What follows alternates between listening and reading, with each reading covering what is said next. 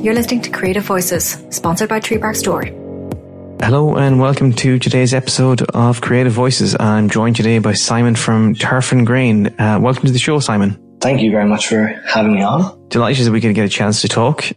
So I've had the pleasure of both reading and holding your wonderful publication, but for those of us who haven't, bit of insight into what you do? Yeah, sure. So I, as you said, I run Turf and Grain magazine. It's Ireland's largest independent magazine, and it focuses on the stories, ideas, and experiences of people working and living in Ireland. And I see that I was looking at your website earlier on, and I think you had one particular thing that really kind of struck with me, and it was great, and it kind of feels similar to something that I'm doing here.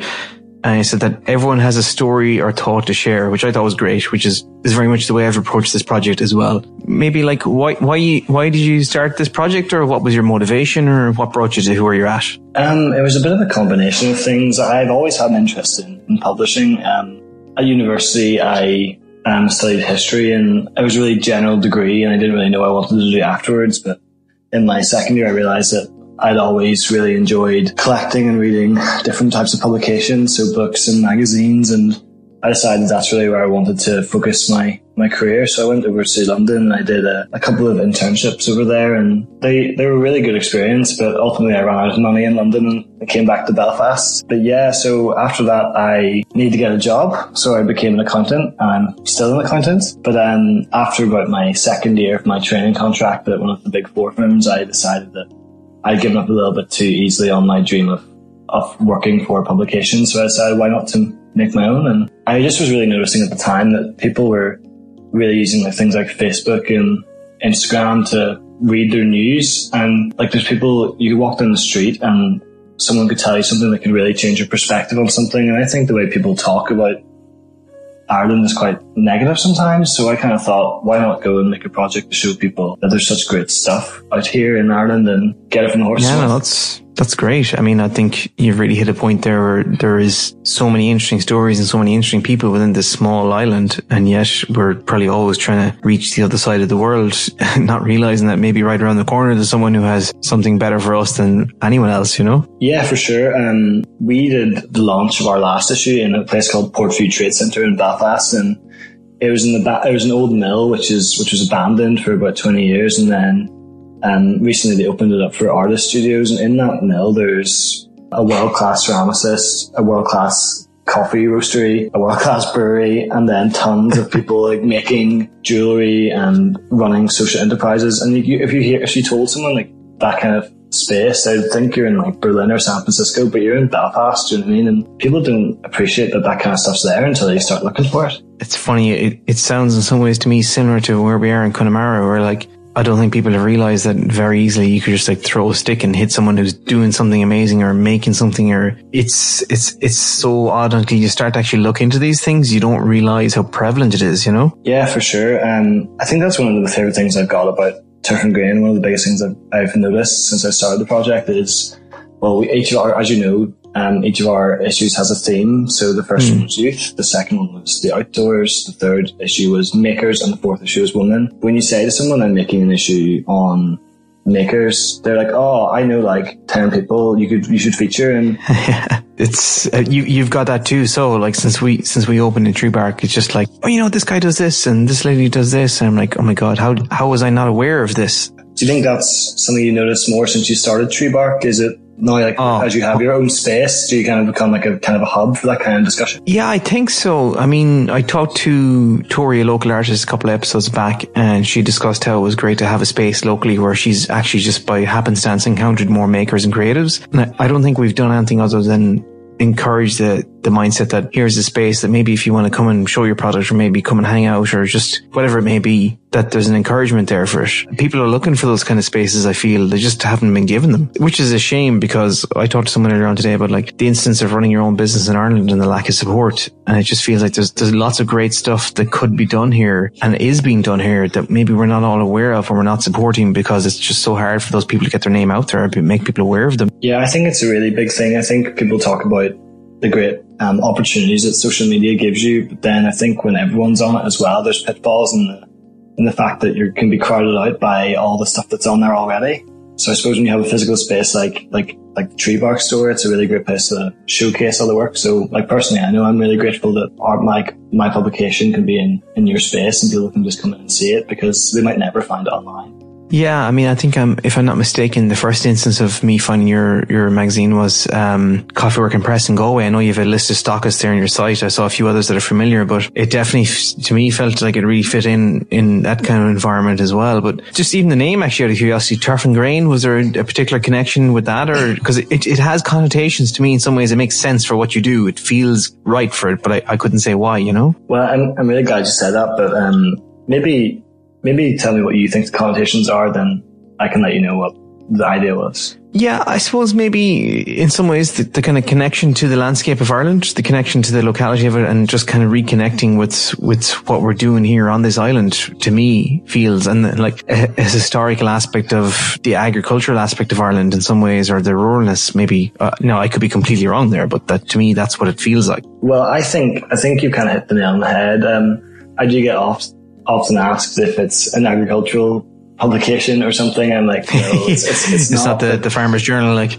But I think when I come and design the magazine, I just really wanted to feel familiar to people who've like lived or worked or even visited Ireland. I kind of want like it to be familiar and to kind of evoke that kind of imagery. And I think turf is it's a very strong image related to like agricultural, historical. Yeah, exactly as you described it. So that was really where that came from, because I was kind of just spitballing ideas and I was going to just go for turf, but then Turf and Grain just came to me and it's kind of fit. And I think it's one of those things that's become like, I think the magazine itself has fostered that image. It's kind of one of those things. And the content has helped reinforce the name. And given that, like, did you always have a direction for how you spoke about a theme for each issue? Had you given that kind of direction, or had you just kind of seen where it went? Had you always wanted to do, say, an issue about makers, an issue about youth, an issue about women, or did you just feel that was the theme you wanted to run with there and then, or was that kind of, is there a grand plan, should we say? There's definitely not a grand plan. I really just started youth because I was really unhappy in my job as an accountant at the time. I needed something else. I needed a creative outlet because I kind of felt like, I gave up so easily on the dream I had before. And after my first set of professional exams, I actually went to America and did an internship with a magazine called Kinfolk.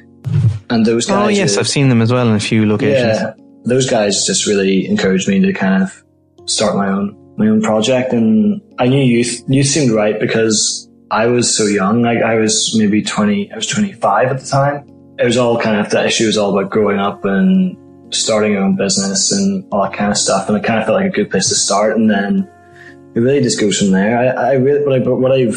What's kind of developed into is I try to make the issues about things that people are talking about that aren't really getting like widespread media coverage. For example, the outdoors. Like I know the environment is definitely like a burning theme in the news at the moment, but I think in terms of like actually talking about it in a kind of more measured way, I think it's we're very reactionary in the way we deal with news. And then Makers is the same. Makers is really a magazine about consumerism and not knowing about where the products you buy come from. So I really just wanted to feature 15 different people who actually make something that, and I don't know, like the I feel that's quite strong as well, because I think you're very much accurate in what you're saying there. It's like a lot of us feel this desire or connection to be back in the outdoors and doing stuff, but maybe the draw or the attraction of it is more powerful than the actual activity. You know, it's a lot of people thinking about doing it, but maybe discouraged. And then when they see, I think what definitely helps with your magazine is the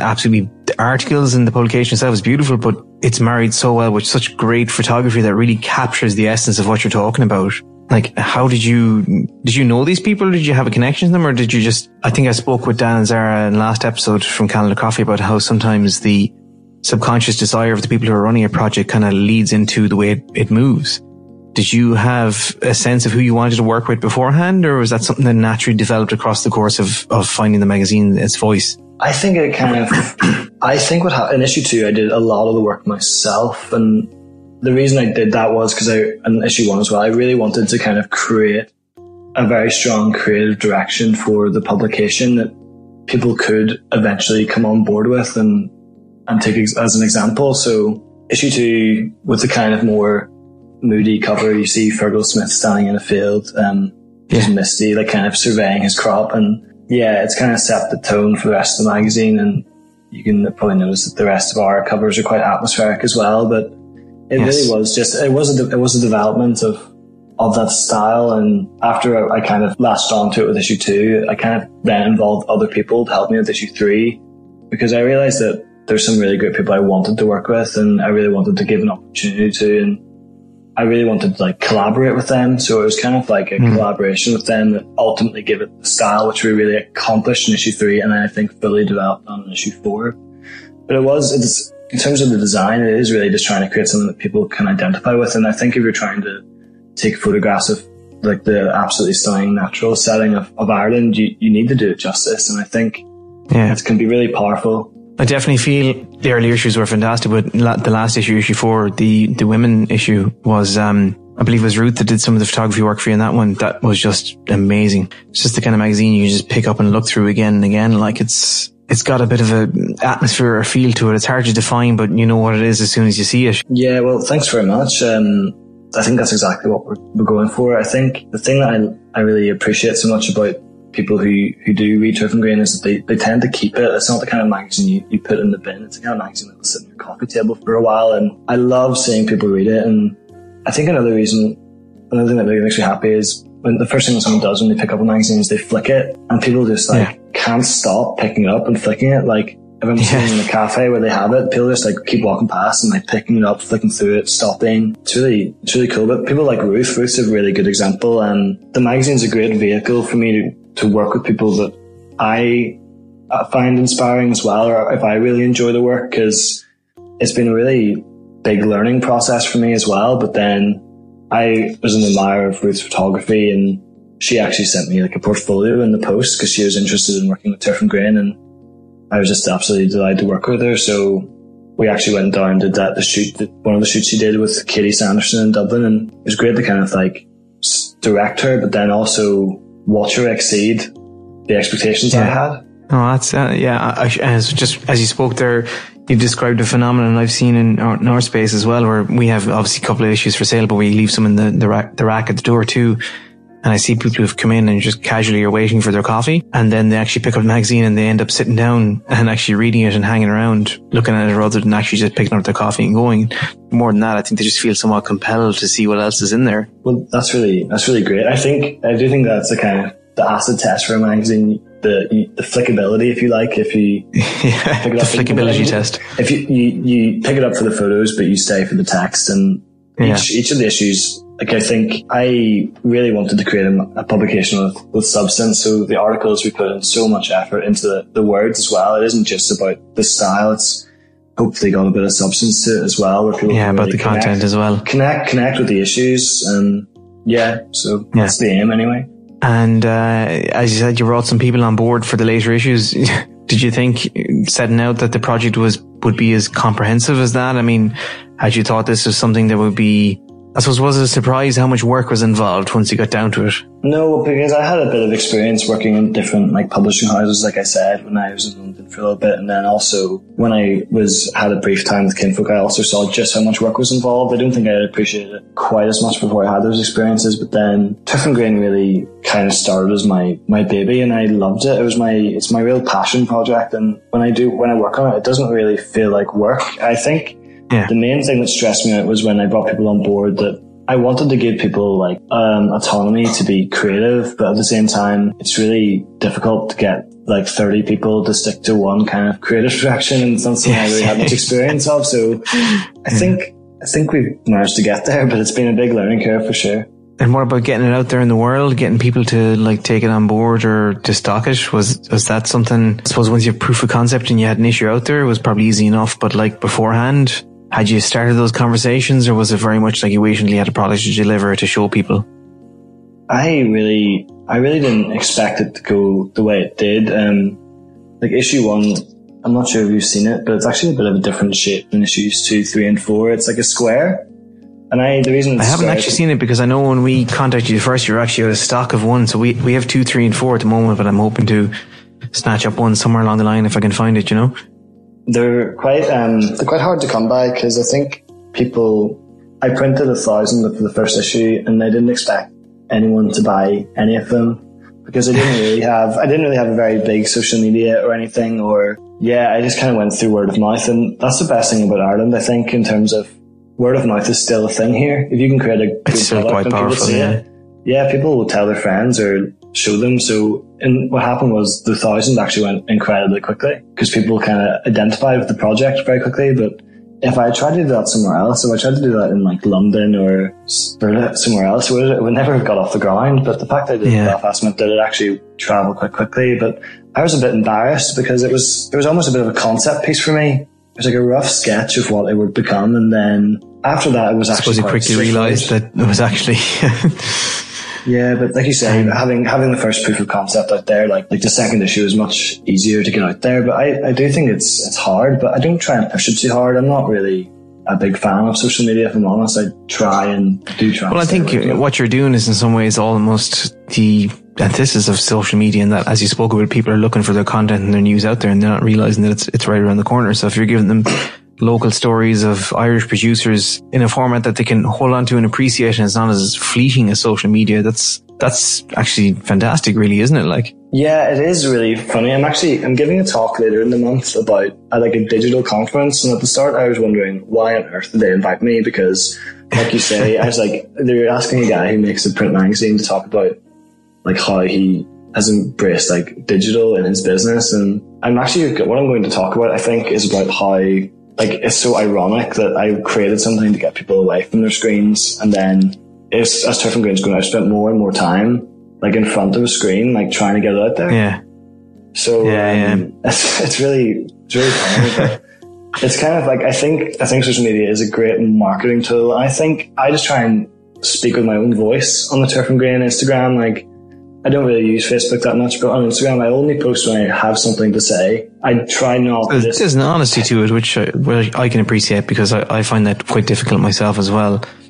Like, I feel like unless you have something worthwhile to say, it's hard to just be putting content out there in the world for the sake of it. And I think more and more people will begin to appreciate that it's okay for that online presence to reflect your identity, because otherwise it seems like a bit of a falsehood if they interact with you in real life and what they're getting is not what they expected, you know? Yeah, I think that's something that must be so great for you. I think people, if they want to talk to you, they know exactly where they can find you. I'm not sure that's always a good thing, but they can come into your store and they can meet you and get an impression of you, and you can develop a relationship. Whereas we don't have a physical space. People mostly interact with the person in our magazine either in a store when we're not like in one of our stockist stores or online. And I think it's a valuable marketing tool, but I don't really want to interact with it too much. It's dangerous spending too much of your time on there for what really, like. Now, you know, you've definitely made a good point there too, like having a bricks and mortar place. Even for me, for my photography work, I mean, you probably know that I use it as a bit of a workspace and a studio space too. And it's funny how many people I've met who have a need for photography who I would never have found online, but once they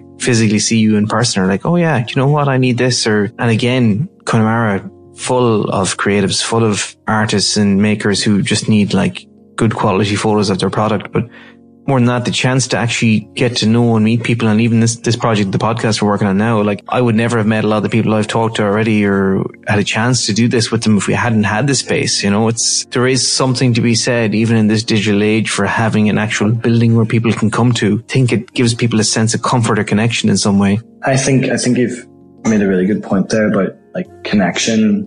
I think there's a bit of a shift now. It was maybe not there 5 or 10 years ago, and I think people are really searching when they're looking for products or experiences. They're really looking for like authenticity when they're buying stuff or when they're experiencing things. So people are increasingly looking to get to know the people behind products or have interactions with people that are meaningful. So I think having a bricks and mortar space like your own, where people can come and meet you and get a feel for you before you maybe take their photos or talk to them on a podcast or stock their product is a really great thing. There's a bit of fatigue with the digital age, I feel, in some ways. Well, it's come on very quickly, I think, and I already feel fatigued with it, and I'm meant to be the kind of age of person that's non-stop on it. So yeah, I think it's a good demonstration of the fact that, like, you know, people say that print media is not something that's active anymore, but it just shows you that, like, it's not that print media isn't active anymore. If you give people the right quality of content and something they're interested in, then yes, they'll have it, because they'll always have a desire to have a physical product. It's just they want something that kind of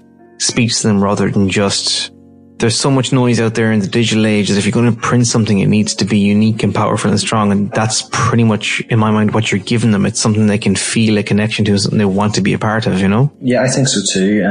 I think, especially with my project, like what I'm really trying to do with Different Grain is to like talk about these themes, like I said, that people are maybe thinking about in their own heads, but not really exploring too deeply, or like talking about with other people, or really exploring. So what I'm really trying to do is capture these themes in like this kind of cultural moment that we're experiencing at the moment, where people are obsessed with like digital and people are trying to reorganize their lives around being more environmentally friendly and more like socially accepting. And those are the things that we try to actively capture. And the idea is that like you can, if you keep like the full set of Different Grain magazines and you keep them for a while because they'll sit in your bookshelf, that you'll kind of have like a mini time capsule of what it's like to live in this kind of time. I like that idea. And did you, if I'm not mistaken, you managed to win an award for yourself not that long ago? Would that be right?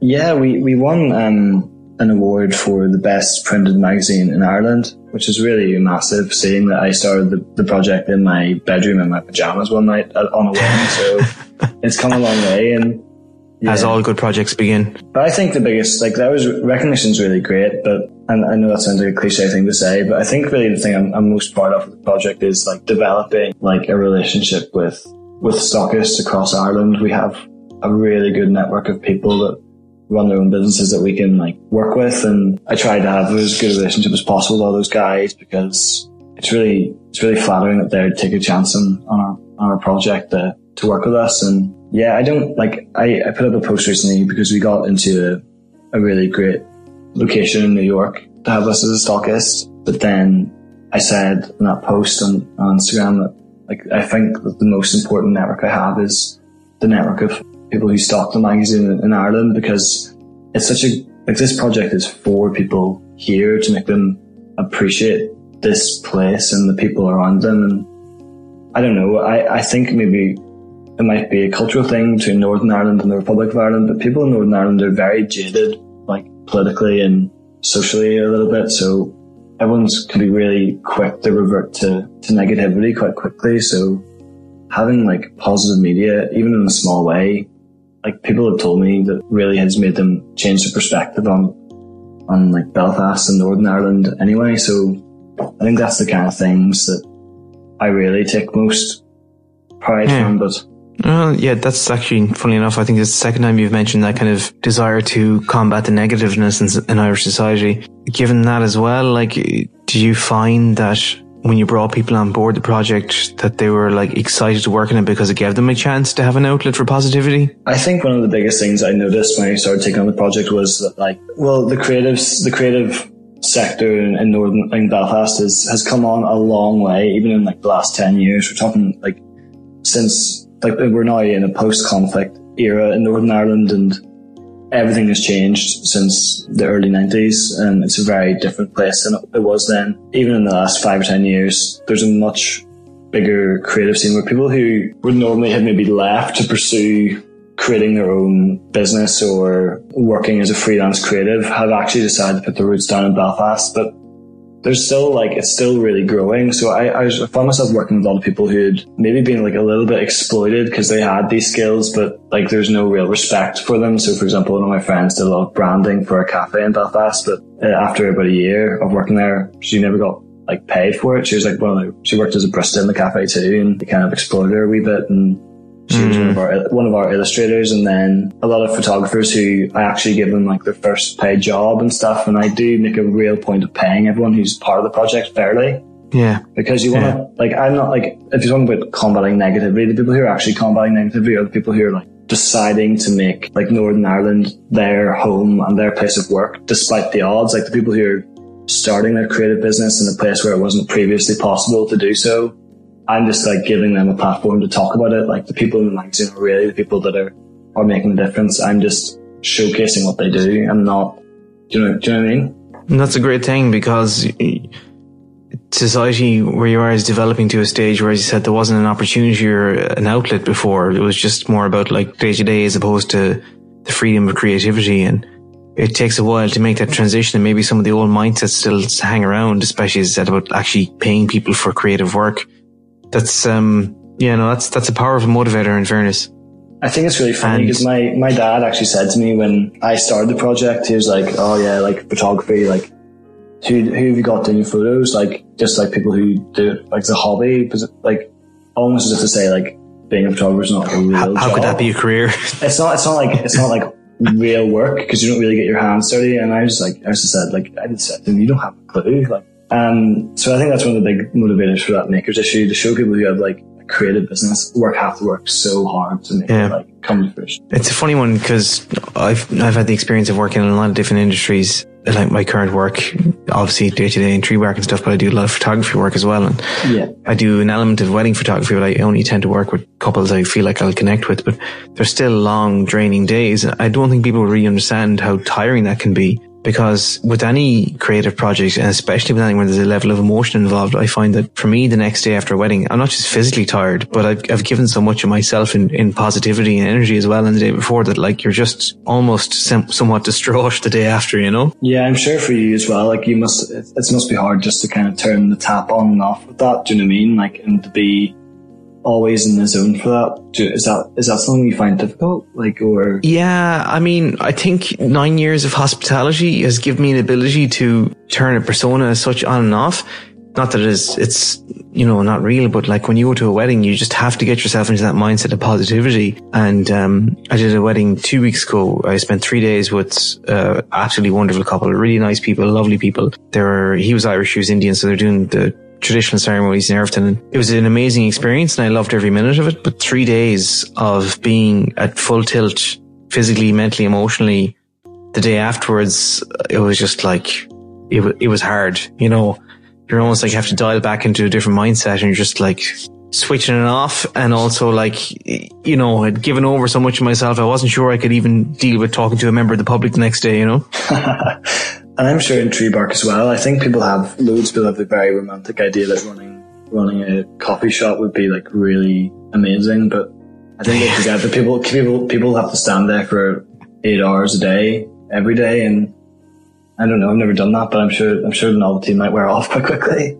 Yeah, I mean, you know, I spent the bones of 10 years now working in front-facing hospitality. We had a restaurant for 9 years before we opened Tree Bark, and it was great and I loved it. But yeah, I don't think people have an appreciation for just how tiring it can be, especially in restaurant service and probably in retail to some aspect too. Is like a large part of your day is just spent pretty much standing around interacting with people. And I know that sounds ridiculous to anyone who may work in the physical aspect, but constant interaction with people all day long, while it's great and it's so interesting and exciting and you get to know people and you meet new people all the time, it's massively draining in a way that for someone who hasn't done it, I don't think they can quite appreciate. No, of course. It's massive. Like, I think you talk about like the emotional energy, and I think, as you know, the publication Turf Green is biannual, and there's actually no set publication schedule. We've just kind of turned up to do 2 a year, but the reason there's such a long break is partly the fact that my creative energy just literally goes away for about 2 months after I'm finished. Yeah. I can barely function like creatively. I just literally like turn that part of me off for a couple of months because it's used up, and I think it's crazy. I think that is a common theme though when you speak to artists of like, you know, big creative projects, and especially when it's so definable in your regard, where you have something that you're painting or writing. It's literally, this needs to get out there, and once it's finished, it's finished. And then I'd say once it is done, there's that sense of both relief and also like not quite disappointment, but like a little underwhelming, shall we say, where like it's out there and then you go, oh my God, I need to go and do it again, you know? I really actually, as soon as I release one, I think I've been quoted for saying after I've done each one, okay, like that's the last one, like I'll do it again, because it takes, well, it's more like when I'm finished, it really takes it out of me like big time. Like I'm exhausted, and it's really good though. I think it's like a real relief, and I just love to see people reading it. So it's something that's been normally on my computer and like in the process of being designed for about 2 or 3 months before it's released, and to actually get it out there and having the day when you pick it up from the printers is actually a very emotional day. So yeah, it's great, but I find it easier each time as opposed to getting more difficult. I think getting the first couple out was really a big challenge, but now I've kind of, it's a bit more controlling. But I think the problem for me is we ended up rushing to release the third and fourth issue because the magazine takes a very long time at the printers. Yeah. Something I didn't really appreciate. So I actually had launch parties arranged for both issue 3 and issue 4 that had to be rescheduled because something went wrong at the printers. Nothing technical, and the guys there, our printers, really amazing, but it just took a little bit longer than expected. And it just was, I think when you're trying to create a project which is kind of meant to be a bit more slow and thoughtful and meaningful, when you end up rushing it that way at the end, I think it just adds to that slight underwhelming sensation you discussed. And so what's your time frame, do you reckon, for the next issue, or what are you thinking at the moment? The only people that work on the magazine kind of all the time is myself, and then my partner Rachel, who kind of she started by doing a bit of illustration in the second issue before writing a bit for the third issue, and then helping me edit the third issue, and then helping edit the fourth issues. And now she has the most important job of all, where if I ever have any creative ideas, she's the person I run it past, and she tells me if it's nonsense or not. So she's become a very crucial part of the machine. So I sat down and discussed it with her. You definitely need someone like that in your life, in fairness.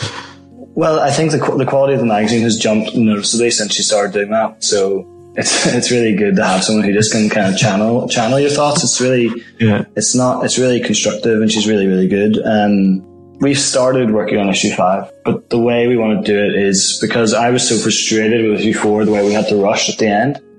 It's meant to be fun, and it's meant to be really positive and considered. And I truly didn't enjoy issue 4 at the end. I really just wanted it to be finished and out there. And I think that's why I've been taking such a long break from it. Now it's 4 months and we've only started, but we have started issue 5. But the way we're going to do it is a lot more slowly and a bit more considered. So we're not going to I have a very loose kind of overarching plan for it, but we're going to do each article at a time, make sure the photos are right and the words are right, and then kind of feel out where we want to go next. Because Rachel made a really good point to me. I'm not sure if you've seen on social media, but the theme of our next issue is going to be migration, which is again one of those topics I think people are looking at the facts or getting really interested in certain statistics or certain issues around migration, but really it's a very emotional part of our culture and society, and especially in Ireland. I think there's a real historical connotation to migration, and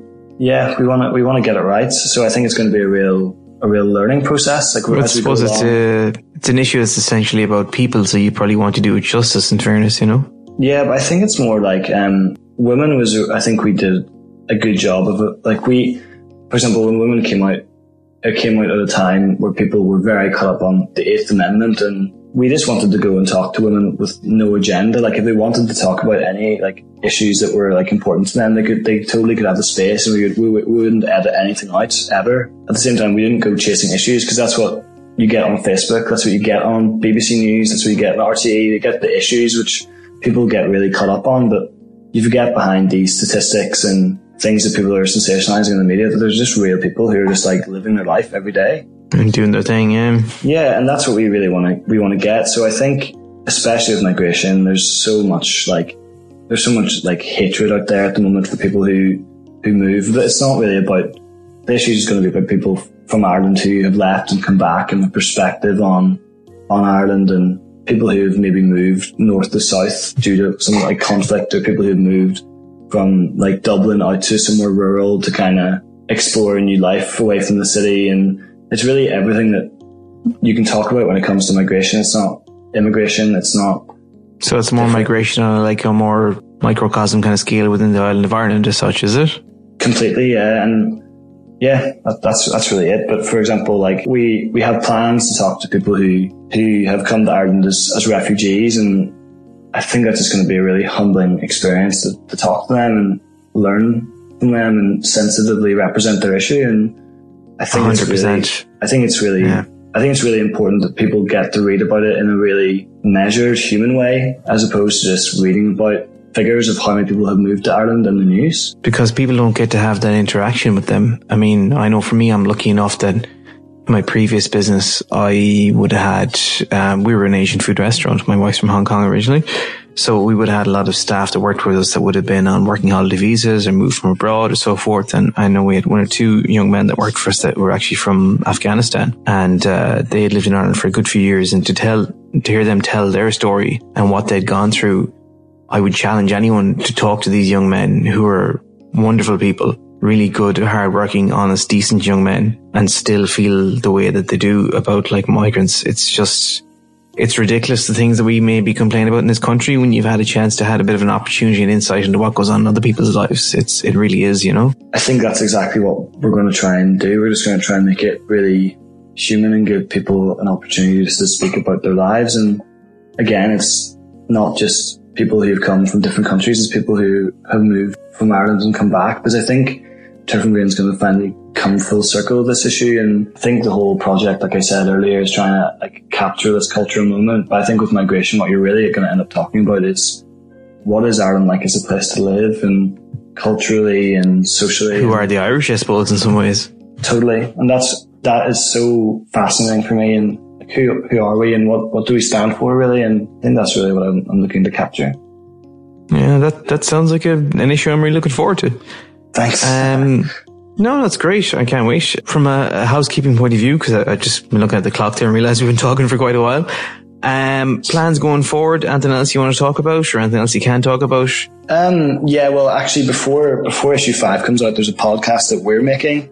It's going to be released maybe next month, and it's about people who identify as being Northern Irish, like as a national identity, as opposed to British or Irish. It's again something that people really are thinking about, or have always said they felt that way, but we don't really talk about it in Northern Ireland, because I think it has such a massive connotation and such varying connotations depending on the community background. So I'm going to do a podcast on, I've interviewed 15 people and we're just going to talk about it with no agenda, really. So yeah, that's probably the next project, and it's kind of like a mini issue, but it's not going to be print, it's going to be audio, because I kind of felt when it came to something like that, people should get the chance to use their own voice, and I wanted to experiment with that. So we're going to make a podcast, and we're going to release issue 5 after that, but the work has kind of begun on that too. Yeah. No, that's great, because I think with that being such a kind of powerful and emotional issue, sometimes a chance for people to relay in voice and in conversation will be a better delivery. And like, I think that's why people love podcasts like yours. I think hearing something from the horse's mouth is really powerful. And what made you, if you out of interest, what made you want to start do this? A podcast? Yeah. I've always been a fan of podcasts, and I've listened to them for quite a long time, since they were not even a phenomenon, a good few years. And I always found that element of conversation quite interesting. And I think I'm someone who I hadn't realized, but I really found my home in hospitality. I'm a bit of a talker, in case you hadn't noticed, you know.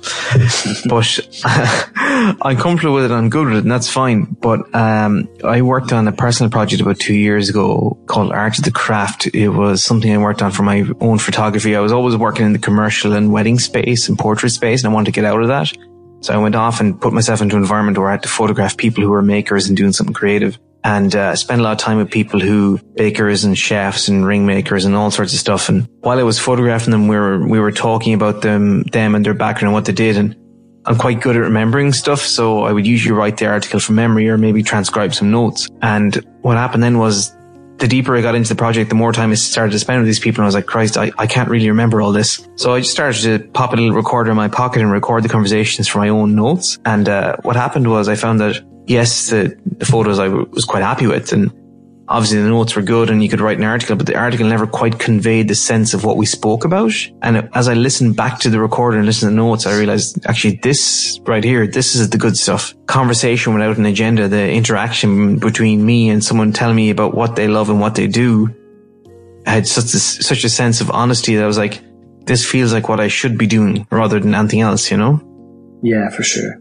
It's a little bit more spontaneous, I think. People can kind of give and take or chip in when they want to, and I find that as well. I always would have recorded my interviews, but I always find after I've recorded them and listening back to them that, like, there's another question. Like, I always kind of think of another question again, because it's kind of like you want to kind of relive the conversation from a third person perspective.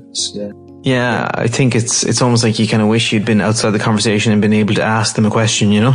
Yeah, exactly. Okay, so I think we're hitting the 45-minute mark, so we might do a few quick shout outs. Anyone in particular that you want to give a bit of a thanks to or a mention to who's been, other than your partner, who's been a big help along the way? Well, you can include your partner obviously as well, but well, she's definitely been the biggest help, but I would like to just give a big shout out to everyone who's been a part of the project in any way. I suppose that's our contributors, and everyone who's written or taken photos or illustrated or given me tips on design, and those guys. But then also just all the network of stockists. Like it's really reassuring to know that people care enough about your project to like have it in their space. And yeah, that's really it. I just am so grateful to everyone who's been a part of it. If you've bought it, if you've stocked it, if you've been part of it, or even if you just give it to one of your friends, is it like to lend it to them or something? Like I'm just grateful that people actually care at all. I think you're definitely creating a project that people can absolutely get behind and feel a connection to. Yeah, I'm actually I'm browsing your site while we talk, and there's probably too many stockists to mention here, but I guess I'm looking at, I see Root and Branches here, Coffee Work and Press, Maven, a whole other bunch of people. I know that we have a couple of issues ourselves. We have issue 2, 3 and 4. If someone wants to pick up a copy through your website, I think they can get issue 3 and 4 at the moment. Is that right? Yeah, we're out of issue 2 at the moment, and we're quickly running out of issue 3. So yeah, we ship worldwide from our website, www.turfandgreen.com. Okay, and then any other links, as much as we might not like social media, I suppose no harm. You're on Instagram, I believe, as well? We're on Instagram and Facebook, but I wouldn't bother with the Facebook. Just go straight to Instagram. It's really where I would interact most. And look, it's just one of the, I just use it to give people news on the project. It's not going to be one of those accounts where I like repost those pictures and stuff. It's just like, if there's news about Turf and Green, it'll be up there. Great. Simon, anything else you want to touch on? Anything else you want to say before we finish up? Or just thank you very much to yourself just for being a supporter of the project and stalking it and having interest in it and inviting me to talk to you. It's been really great just to have a chat and shoot the breeze. Yeah. Thank you very much. I really enjoyed that chat. Simon, I look forward to your next issue. Sounds like a great project, and we'll be talking again soon, I'm sure. Yeah, thanks so much, Jeff. Okay, folks, thanks for tuning in. That was today's episode of Creative Voices. We look forward to you joining us next week. Thanks for listening to Creative Voices. This podcast is sponsored by Treebark Store and produced by P3B Photography. For more information, find us on Instagram, treebark.store, or at P3B_photos. You can visit our website, treebarkstore.com or p3bphotography.com. Thanks again, and catch you on the next episode.